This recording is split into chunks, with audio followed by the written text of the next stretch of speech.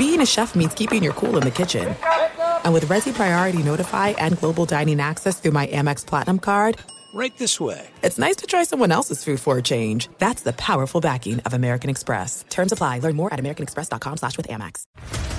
What's up, everybody? This is Stephen A. Smith, host of the Stephen A. Smith Show podcast. Tune in every Monday, Wednesday, and Friday at the very least as I bring you all new episodes that feature the biggest headlines in the world of sports, pop culture, business, and I answer your phone calls and respond to your tweets. You'll hear my unfiltered opinions and straight-shooter interviews with top celebrities and game changers. All that and more. So listen to the Stephen A. Smith Show podcast on the iHeartRadio app, Apple Podcasts, or wherever you get your podcast. I'm Hannah Storm, and my new podcast, NBA DNA with Hannah Storm, chronicles my 6 decades in professional basketball. From growing up in the sport to becoming one of sports TV's first female broadcasters. Join me as I dig deep into the game's history, unearth some wild stories, and talk to my friends from the world of basketball, from Dr. J to Charles Barkley. It's been a wild ride, and now I get to take you with me. Listen to NBA DNA with Hannah Storm on the iHeartRadio app, Apple Podcasts, or wherever you get your podcasts. MTV's official Challenge podcast is back for another season. And so are we. I'm Tori Deal. And I'm Anissa Ferreira. The wait is over, guys. All Stars 4 is finally here. And this season takes it to a whole new level. Old school legends, modern power players, and ex-lovers are all competing in Cape Town, South Africa for the prize of $300,000. And we're going to be right here along with you fans, covering every episode on the podcast. Listen to MTV's official Challenge podcast on the iHeartRadio app, Apple Podcasts, or wherever you get your podcasts. The Volume.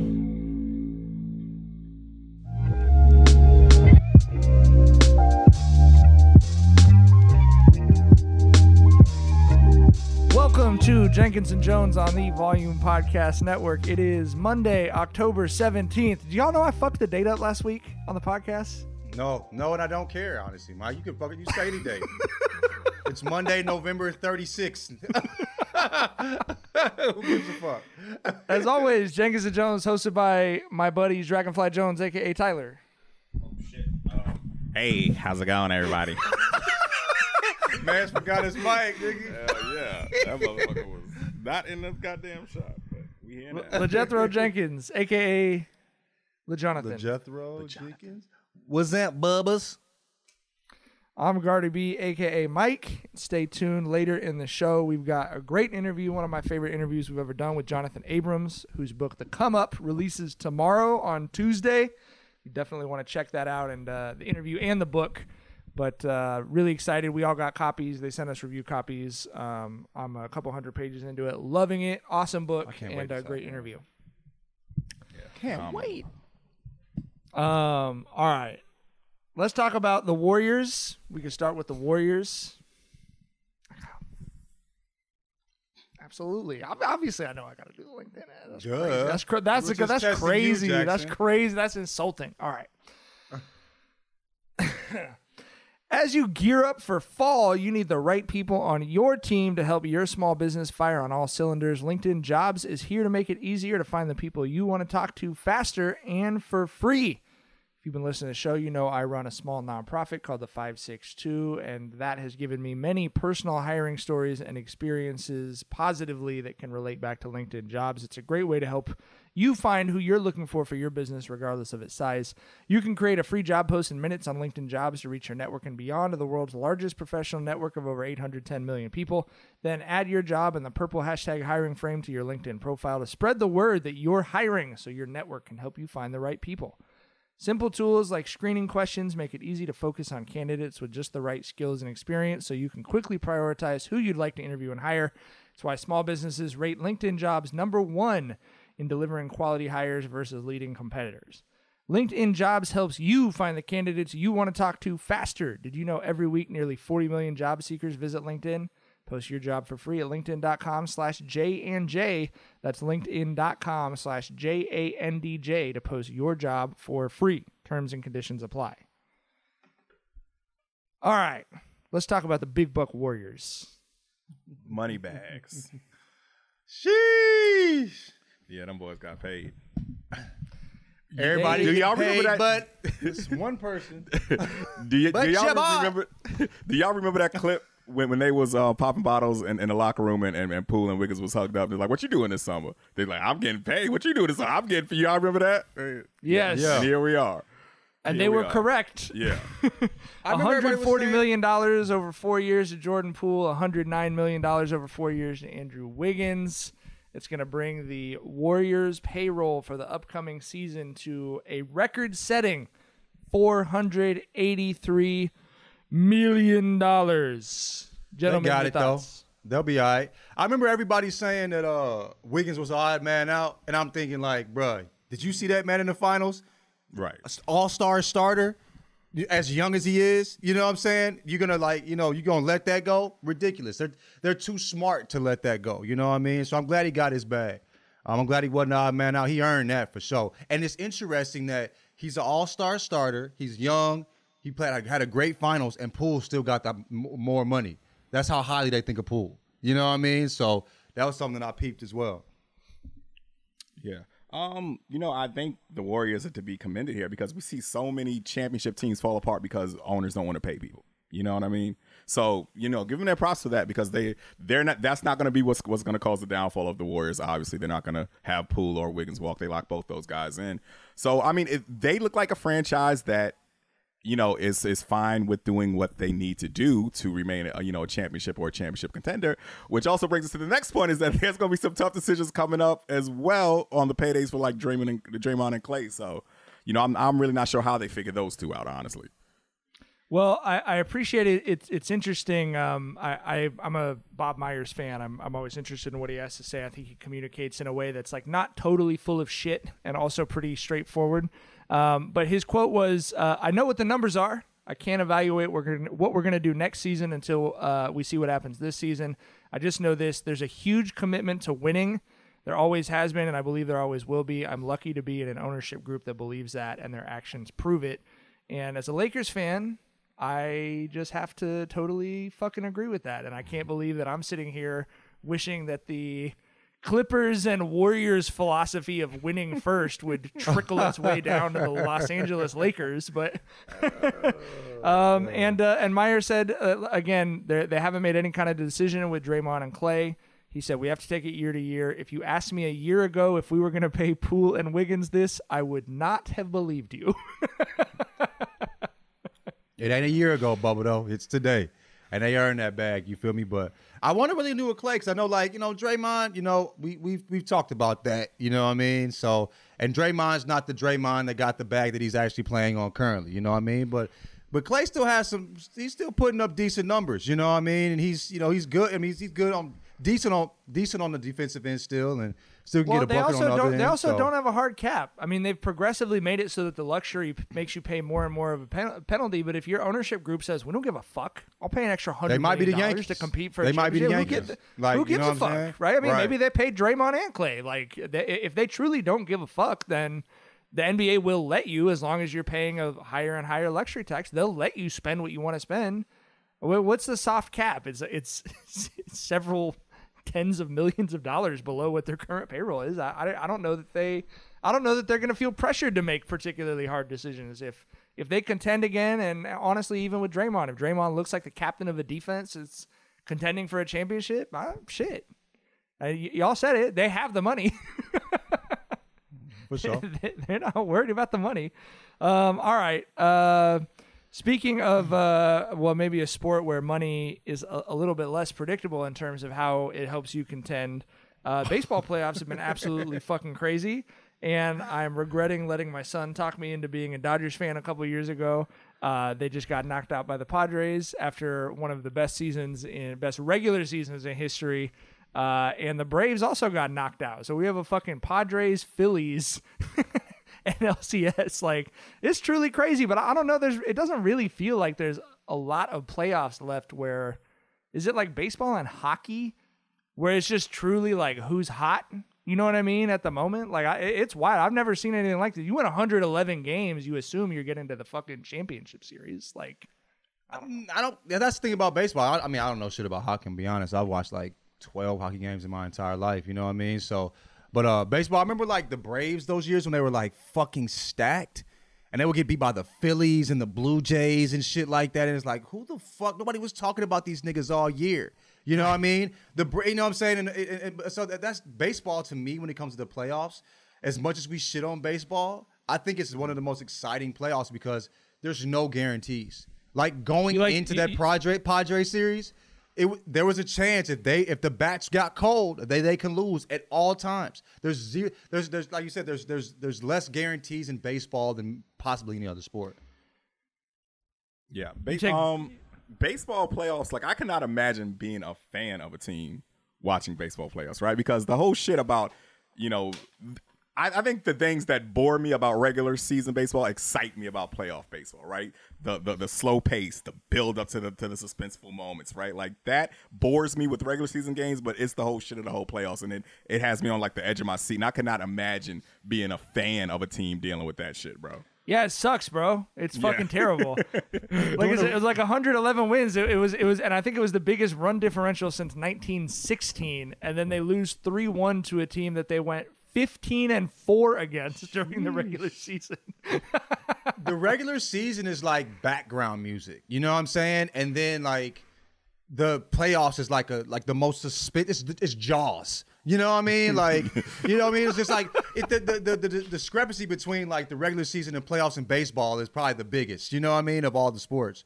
Because it feels like a totally different sport when the playoffs begin. Like it's a sport I can actually watch and enjoy. It's not that during the regular season. You know what I'm saying? 100%. All right, stick around for our interview with Jonathan Abrams.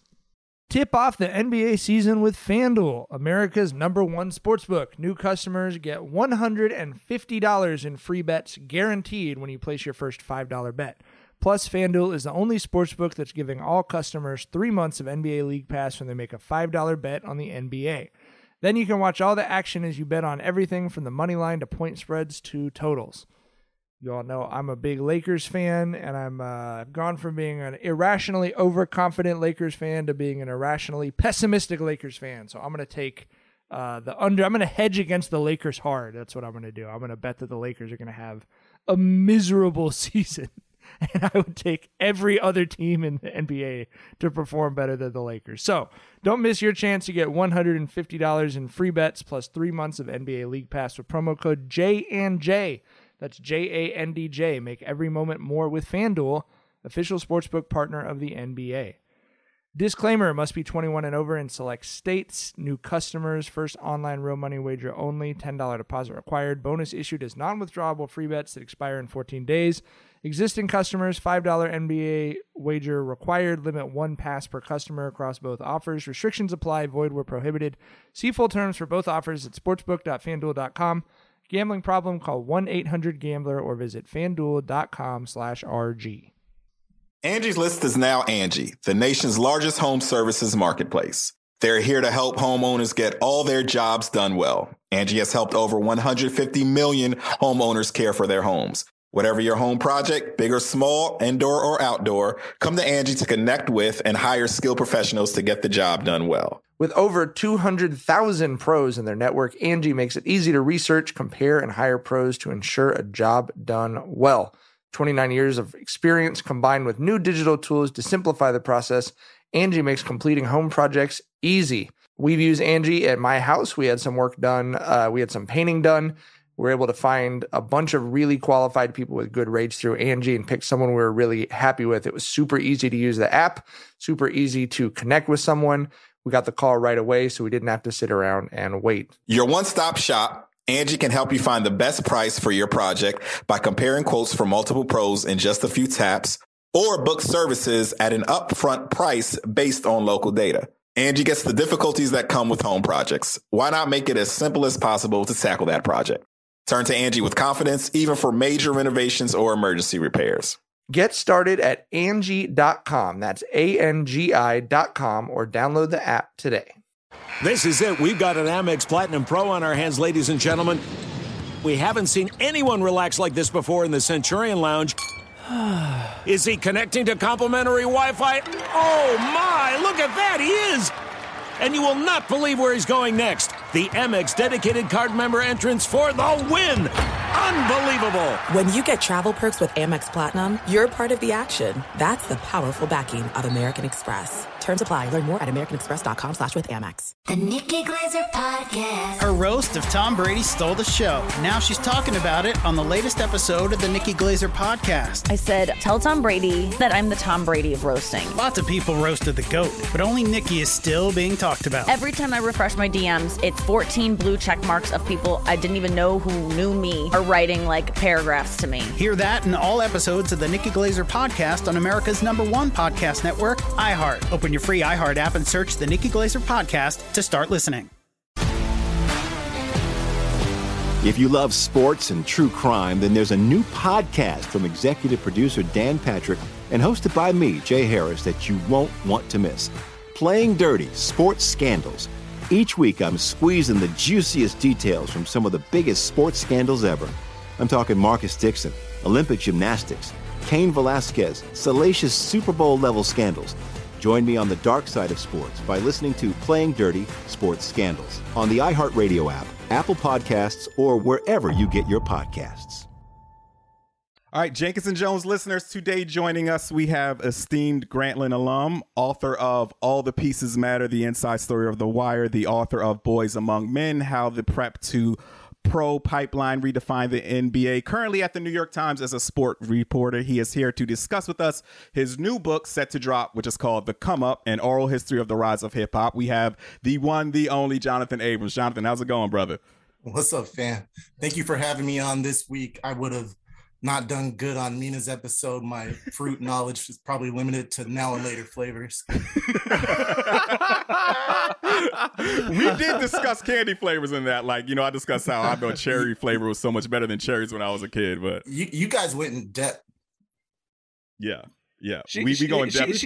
She had a hipster list, Jonathan, for sure. But I was impressed, and I was laughing with my wife about it because she was like, "This is definitely someone whose mom shopped at Asian grocery stores." Because my wife those are all my wife's favorite fruits. But she was like, "You weren't expecting kiwis, papayas, and white nectarines on a top 5 fruit list." Yo, my kids will probably have scurvy or something because they do not eat fruit.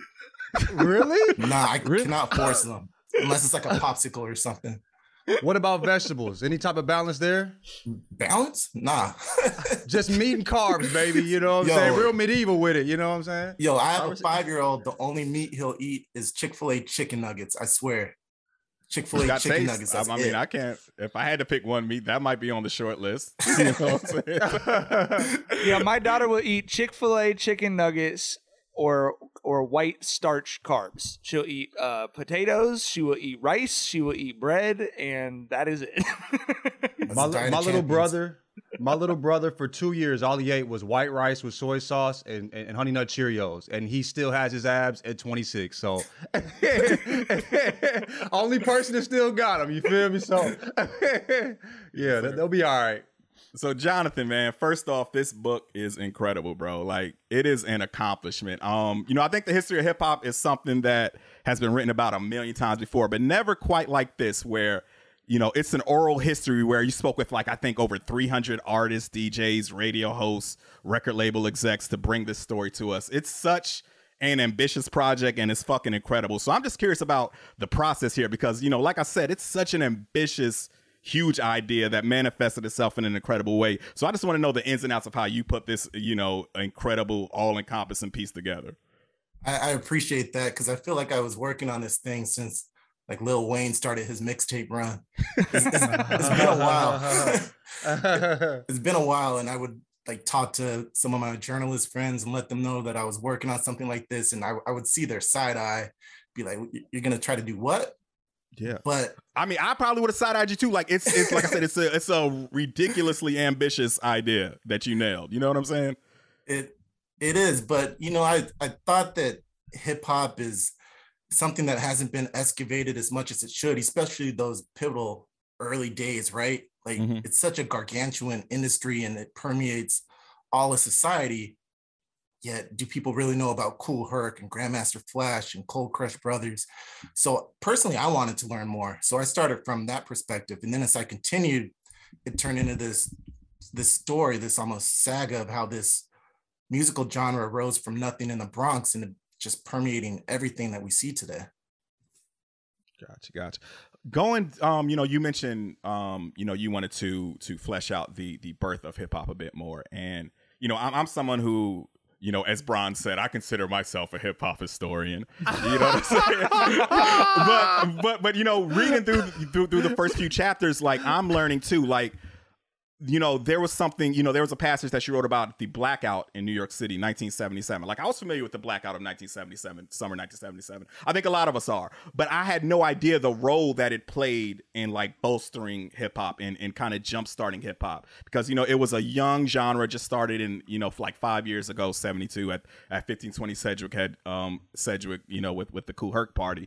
But it's like, I never put two and two together because everyone said after the blackout, these stick-up kids went looting and everybody had DJ equipment after that. You know what I mean? Because, these hip-hop pioneers, they weren't 35-year-olds with 401ks. They were broke teenagers from the hood. You know what I'm saying? So I'm just curious, like, during your research here, was there anything, you discovered that kind of blew your mind? Like any other, like serendipitous type shit where you're like, wow, if this little thing doesn't happen, this major thing doesn't happen. Yeah, it's interesting. You look at how things build off of one another.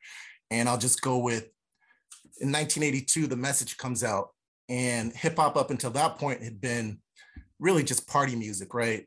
Like Rapper's Delight, but The Message comes out and it's something more meaningful. It's social construct, it's broken glass everywhere. And Schoolie D is in Philadelphia. He's an up and coming artist. He hears that song. PSK. Yep, PSK launches off of that. So PSK launches off of that, Parkside Killers, which is really the start of reality rap, hustle rap. The media called it gangster rap, but they called it something different when they were starting it. Ice-T hears what Schoolie D is doing. He comes out with 6 a.m.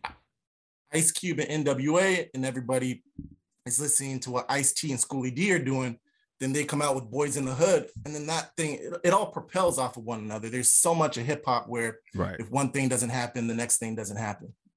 Right. Ice-T told a great story about how when he started rapping, he said, I was doing hip hop, you don't stop, party type music. And he said his homeboy came up to him and said, yo, Ice, man, you rapping about parties. He said, we don't go to parties, we rob the parties. And Ice-T was like, yeah, you're right. And that's when he shifted to a gangster rapper, right? So yeah, it's just little shit like that. But like you said, it's for sure like a domino effect of things. Yeah. Go ahead. I'm sorry. No, Go ahead. I was just gonna agree with that, and then just to illuminate on the blackout a little bit more, because I think that's such a pivotal story. You got to think about what was going on in New York at that time when it's the summer of Sam. The Bronx is desolate, it's decayed. The Bronx is burning back then, and the kids really have nothing to do. And being a DJ, it's really, really expensive to buy all that equipment, and plus you need space. So it's really an undemocratic playing field where only a few of the privileged kids can actually do it. So that blackout really, really evened out what was a really unfair playing ground. And then a lot of crews come up after that because they're mixing and matching. Hey, you got a turntable, I have a mixer. That's how a lot of the early groups actually form. Yeah.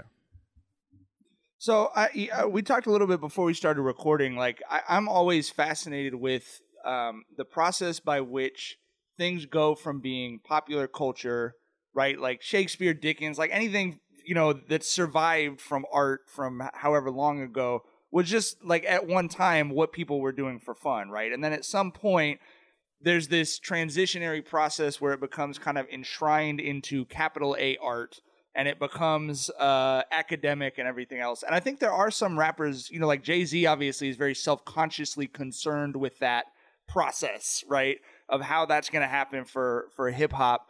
But to me, I mentioned to you, like, I think books like yours, like this to me is sort of where you start seeing scholarly works that are still entertaining are part of that process too. And I'm just kind of curious, like you mentioned, feeling like these origins were important because of how big hip hop has become.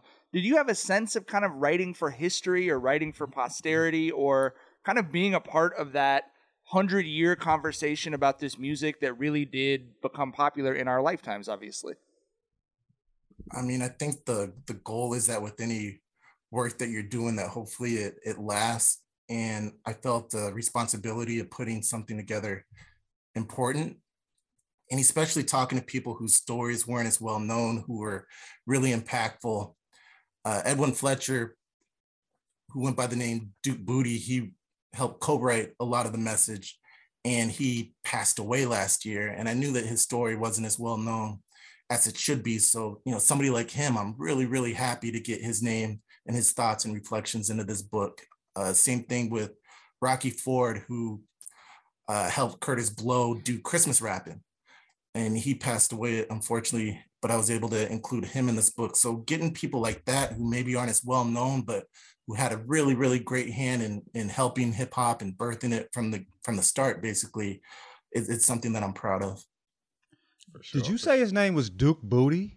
That's what he went by. Interesting. I have a question. They had some names back then, dog. Yeah, that's a name. That's a name like a motherfucker. Yeah. But like you talked about in the podcast before that you said you couldn't listen to rap growing up. Like your mom was like, keep that rapidy rap stuff out of my house. You know what I mean?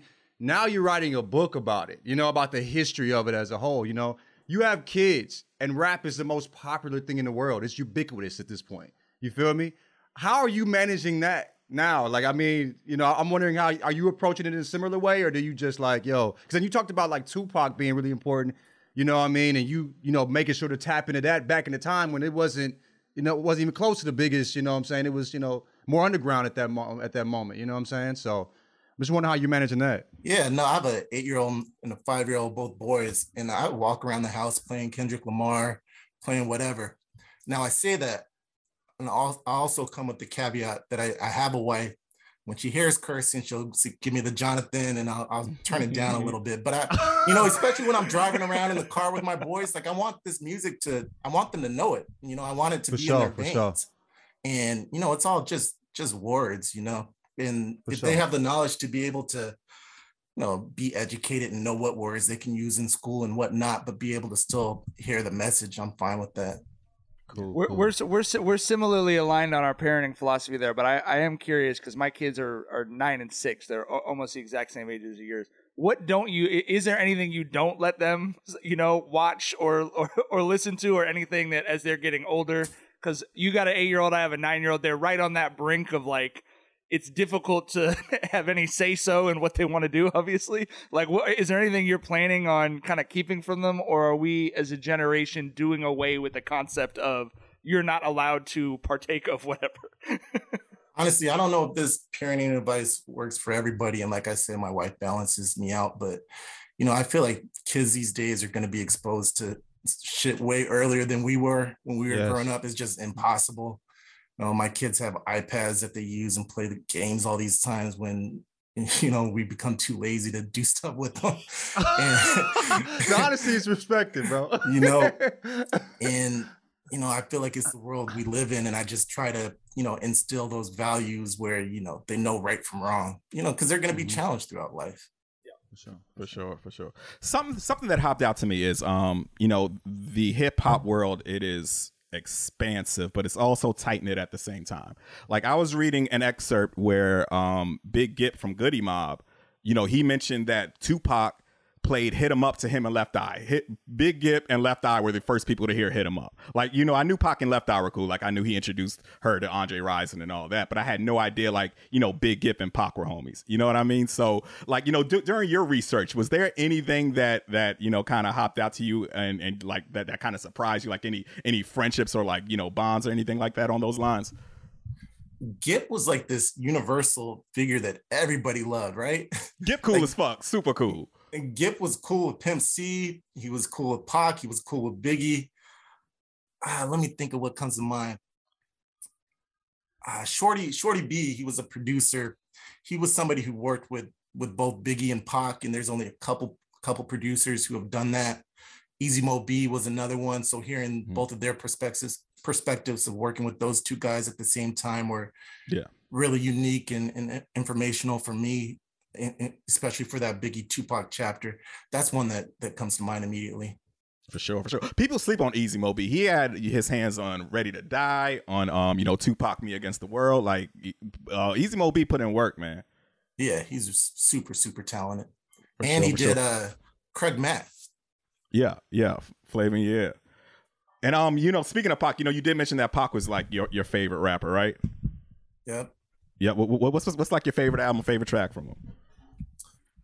Man, I get it. Like with Pac, the thing I love about him is that it's like whatever mood you want, there's a song for you. You know, like especially growing up, like I didn't get that education that I wanted to about the world around me or that I felt I needed until I was able to listen to Pac the way I wanted to. So I think about Changes. I think about, you know, Dear Mama. I think about, you know, Hit 'Em Up. When you want to go straight visceral on somebody. Yeah. And Brenda's Got a Baby. I mean, I think that song just really, really illuminated for me the world back then and gave me an education on stuff that I didn't even know that I needed. For sure. Yeah. Pac contained multitudes, man, for sure. He accomplished so much in just 25 years. Like, it's so crazy to look back on. Exactly. But go ahead. Mike, I'm just wondering for you, do you remember where you were being Southern California native like me, where you were when Tupac died? Yeah, actually, and it's kind of a crazy story. I tweeted about this, and then it ended up Jeff Pearlman wrote about it for Rolling Stone. But I was a student at Poly, and or about to be. But I knew people on the football team. They actually saw him. They got into like an altercation with him. They were on their way back from Vegas. And he was going to Vegas. I remember that Perlman story. Yes. So he got that off of, I had just tweeted about this because I knew some of the guys on the team and I knew the coaches. And it sort of popped off in Southern California, a little, mini Twitter of like, there's no way this happened without someone having written about it.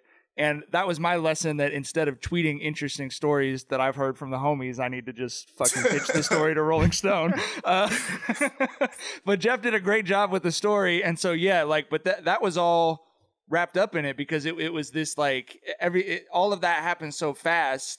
But yeah, I mean, that felt like in Long Beach, obviously he was very connected with Snoop and a lot of people who, when we grew up, those people weren't media titans. They were your friends, older cousins, homie, whatever.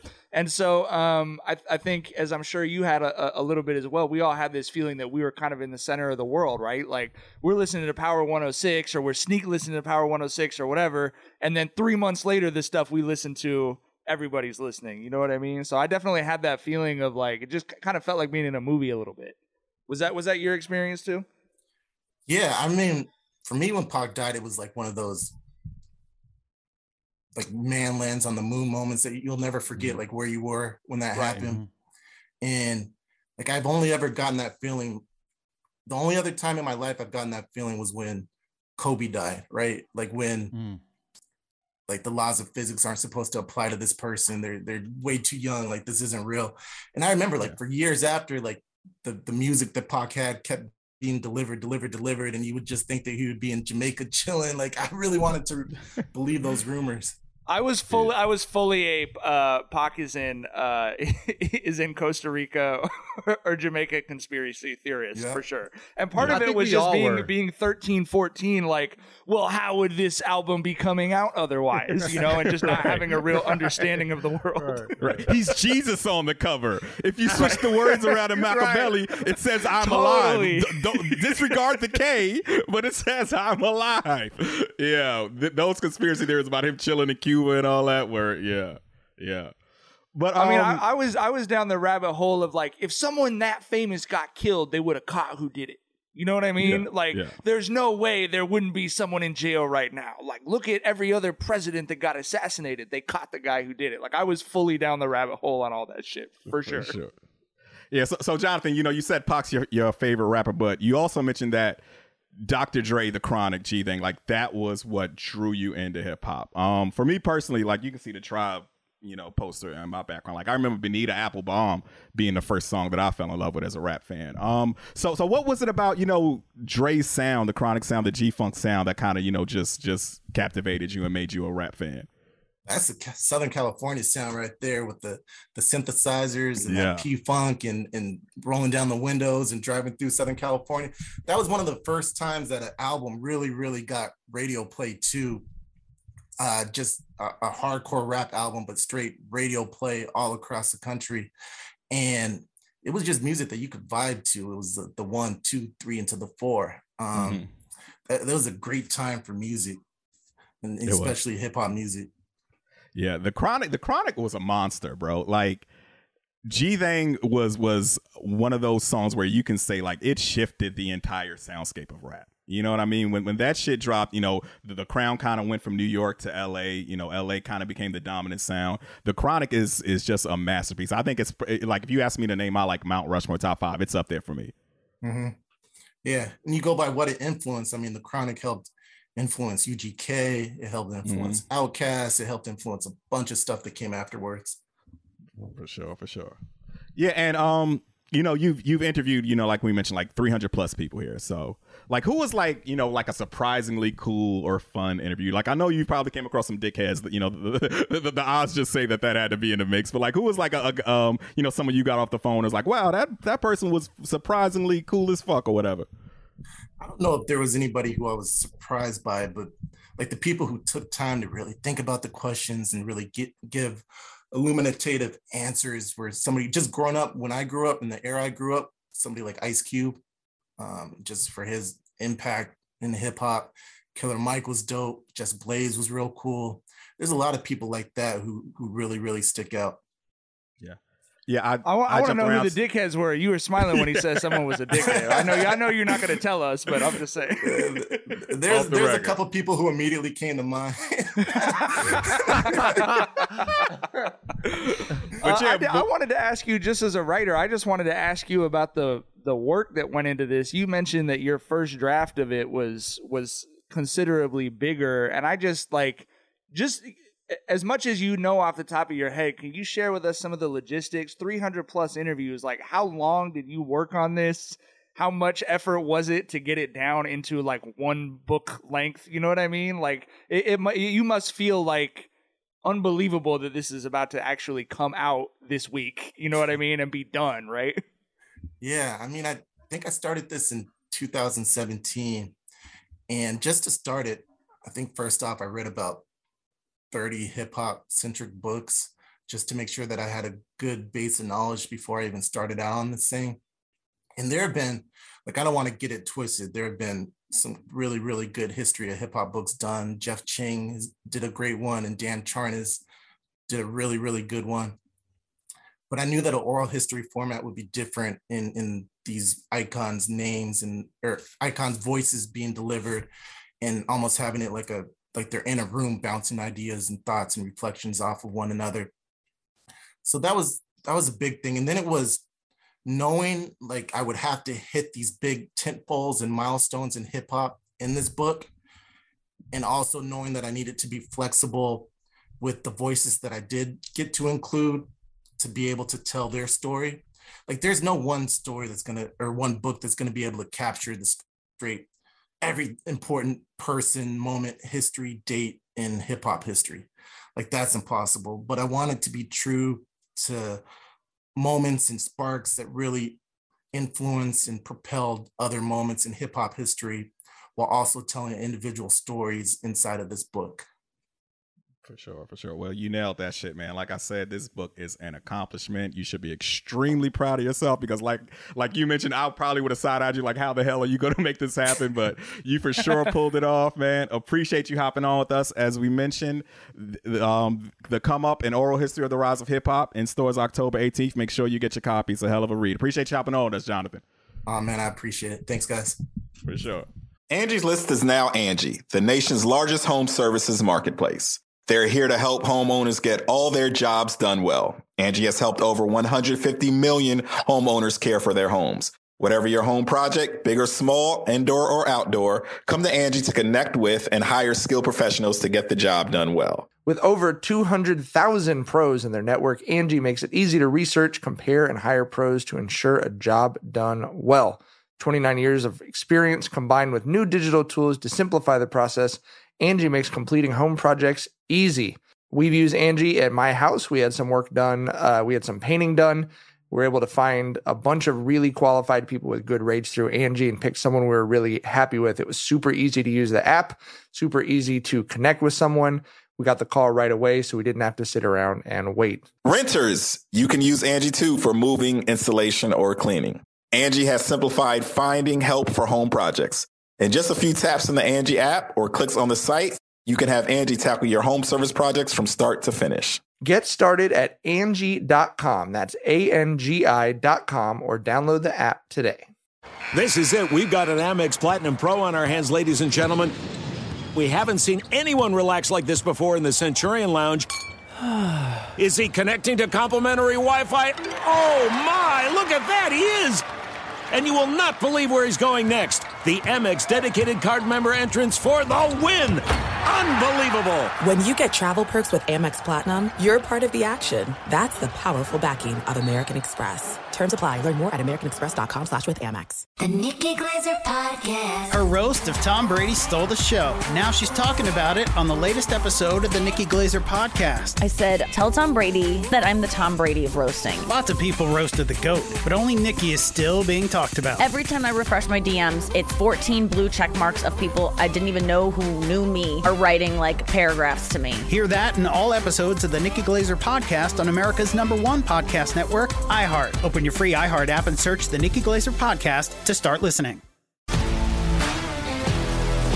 If you love sports and true crime, then there's a new podcast from executive producer Dan Patrick and hosted by me, Jay Harris, that you won't want to miss.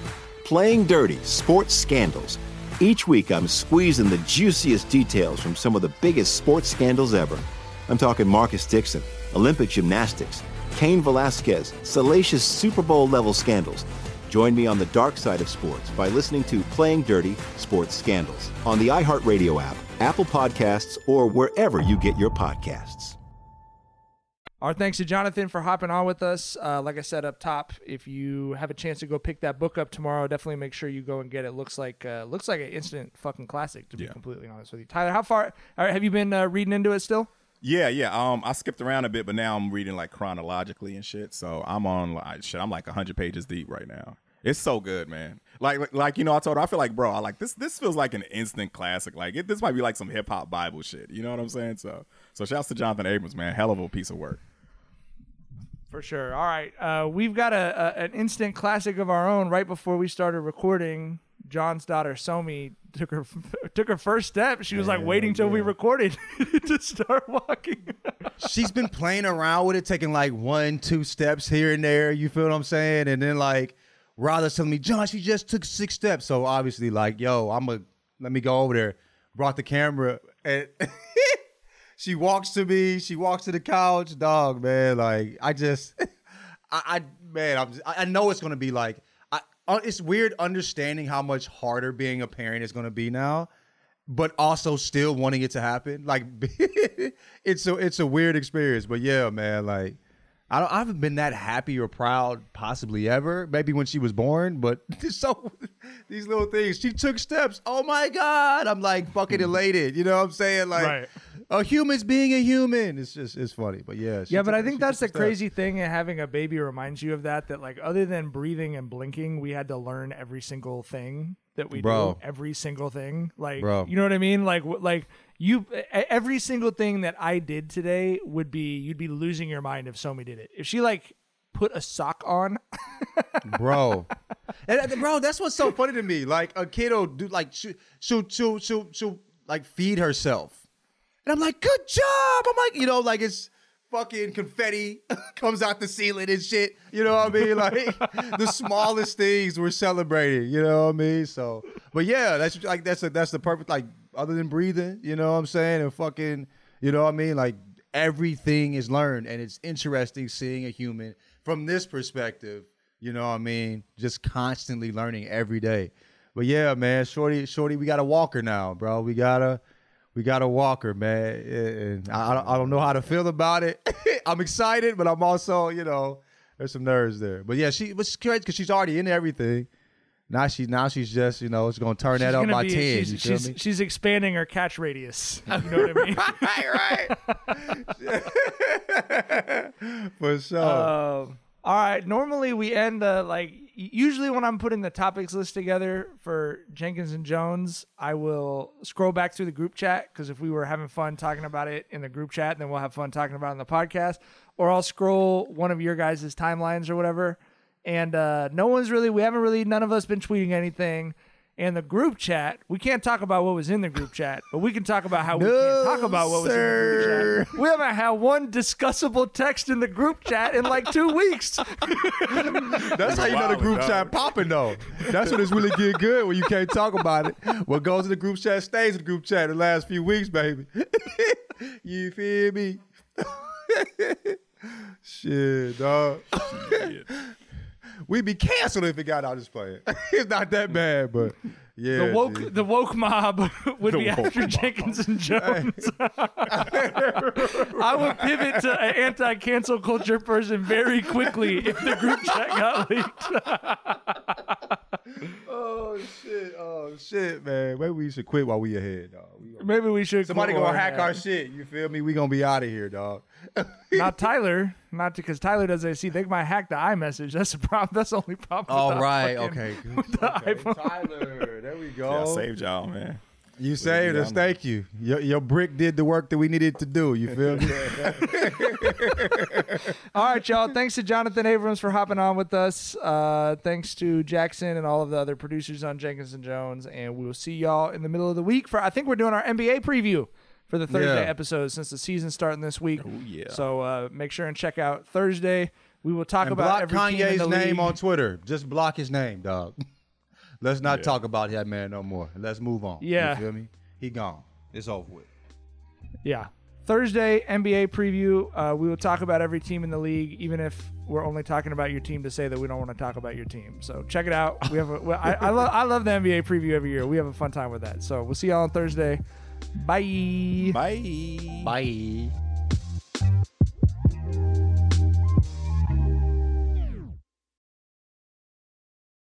When you drive a vehicle so reliable it's backed by a 10-year, 100,000-mile limited warranty, you stop thinking about what you can't do and start doing what you never thought possible. Visit your local Kia dealer today to see what you're capable of in a vehicle that inspires confidence around every corner. Kia, movement that inspires. Call 800-333-4KIA for details. Always drive safely. Limited inventory available. Warranties include 10-year 100,000-mile powertrain and 5-year 60,000-mile basic. Warranties are limited. See retailer for details. What's up, everybody? This is Stephen A. Smith, host of the Stephen A. Smith Show podcast. Tune in every Monday, Wednesday, and Friday at the very least as I bring you all new episodes that feature the biggest headlines in the world of sports, pop culture, business, and I answer your phone calls and respond to your tweets. You'll hear my unfiltered opinions and straight-shooter interviews with top celebrities and game changers. All that and more. So listen to the Stephen A. Smith Show podcast on the iHeartRadio app, Apple Podcasts, or wherever you get your podcast. I'm Hannah Storm, and my new podcast, NBA DNA with Hannah Storm, chronicles my 6 decades in professional basketball. From growing up in the sport to becoming one of sports TV's first female broadcasters. Join me as I dig deep into the game's history, unearth some wild stories, and talk to my friends from the world of basketball, from Dr. J to Charles Barkley. It's been a wild ride, and now I get to take you with me. Listen to NBA DNA with Hannah Storm on the iHeartRadio app, Apple Podcasts, or wherever you get your podcasts. MTV's official Challenge podcast is back for another season. And so are we. I'm Tori Deal. And I'm Anissa Ferreira. The wait is over, guys. All Stars 4 is finally here. And this season takes it to a whole new level. Old school legends, modern power players, and ex-lovers are all competing in Cape Town, South Africa for the prize of $300,000. And we're going to be right here along with you fans, covering every episode on the podcast. Listen to MTV's official Challenge podcast on the iHeartRadio app, Apple Podcasts, or wherever you get your podcasts.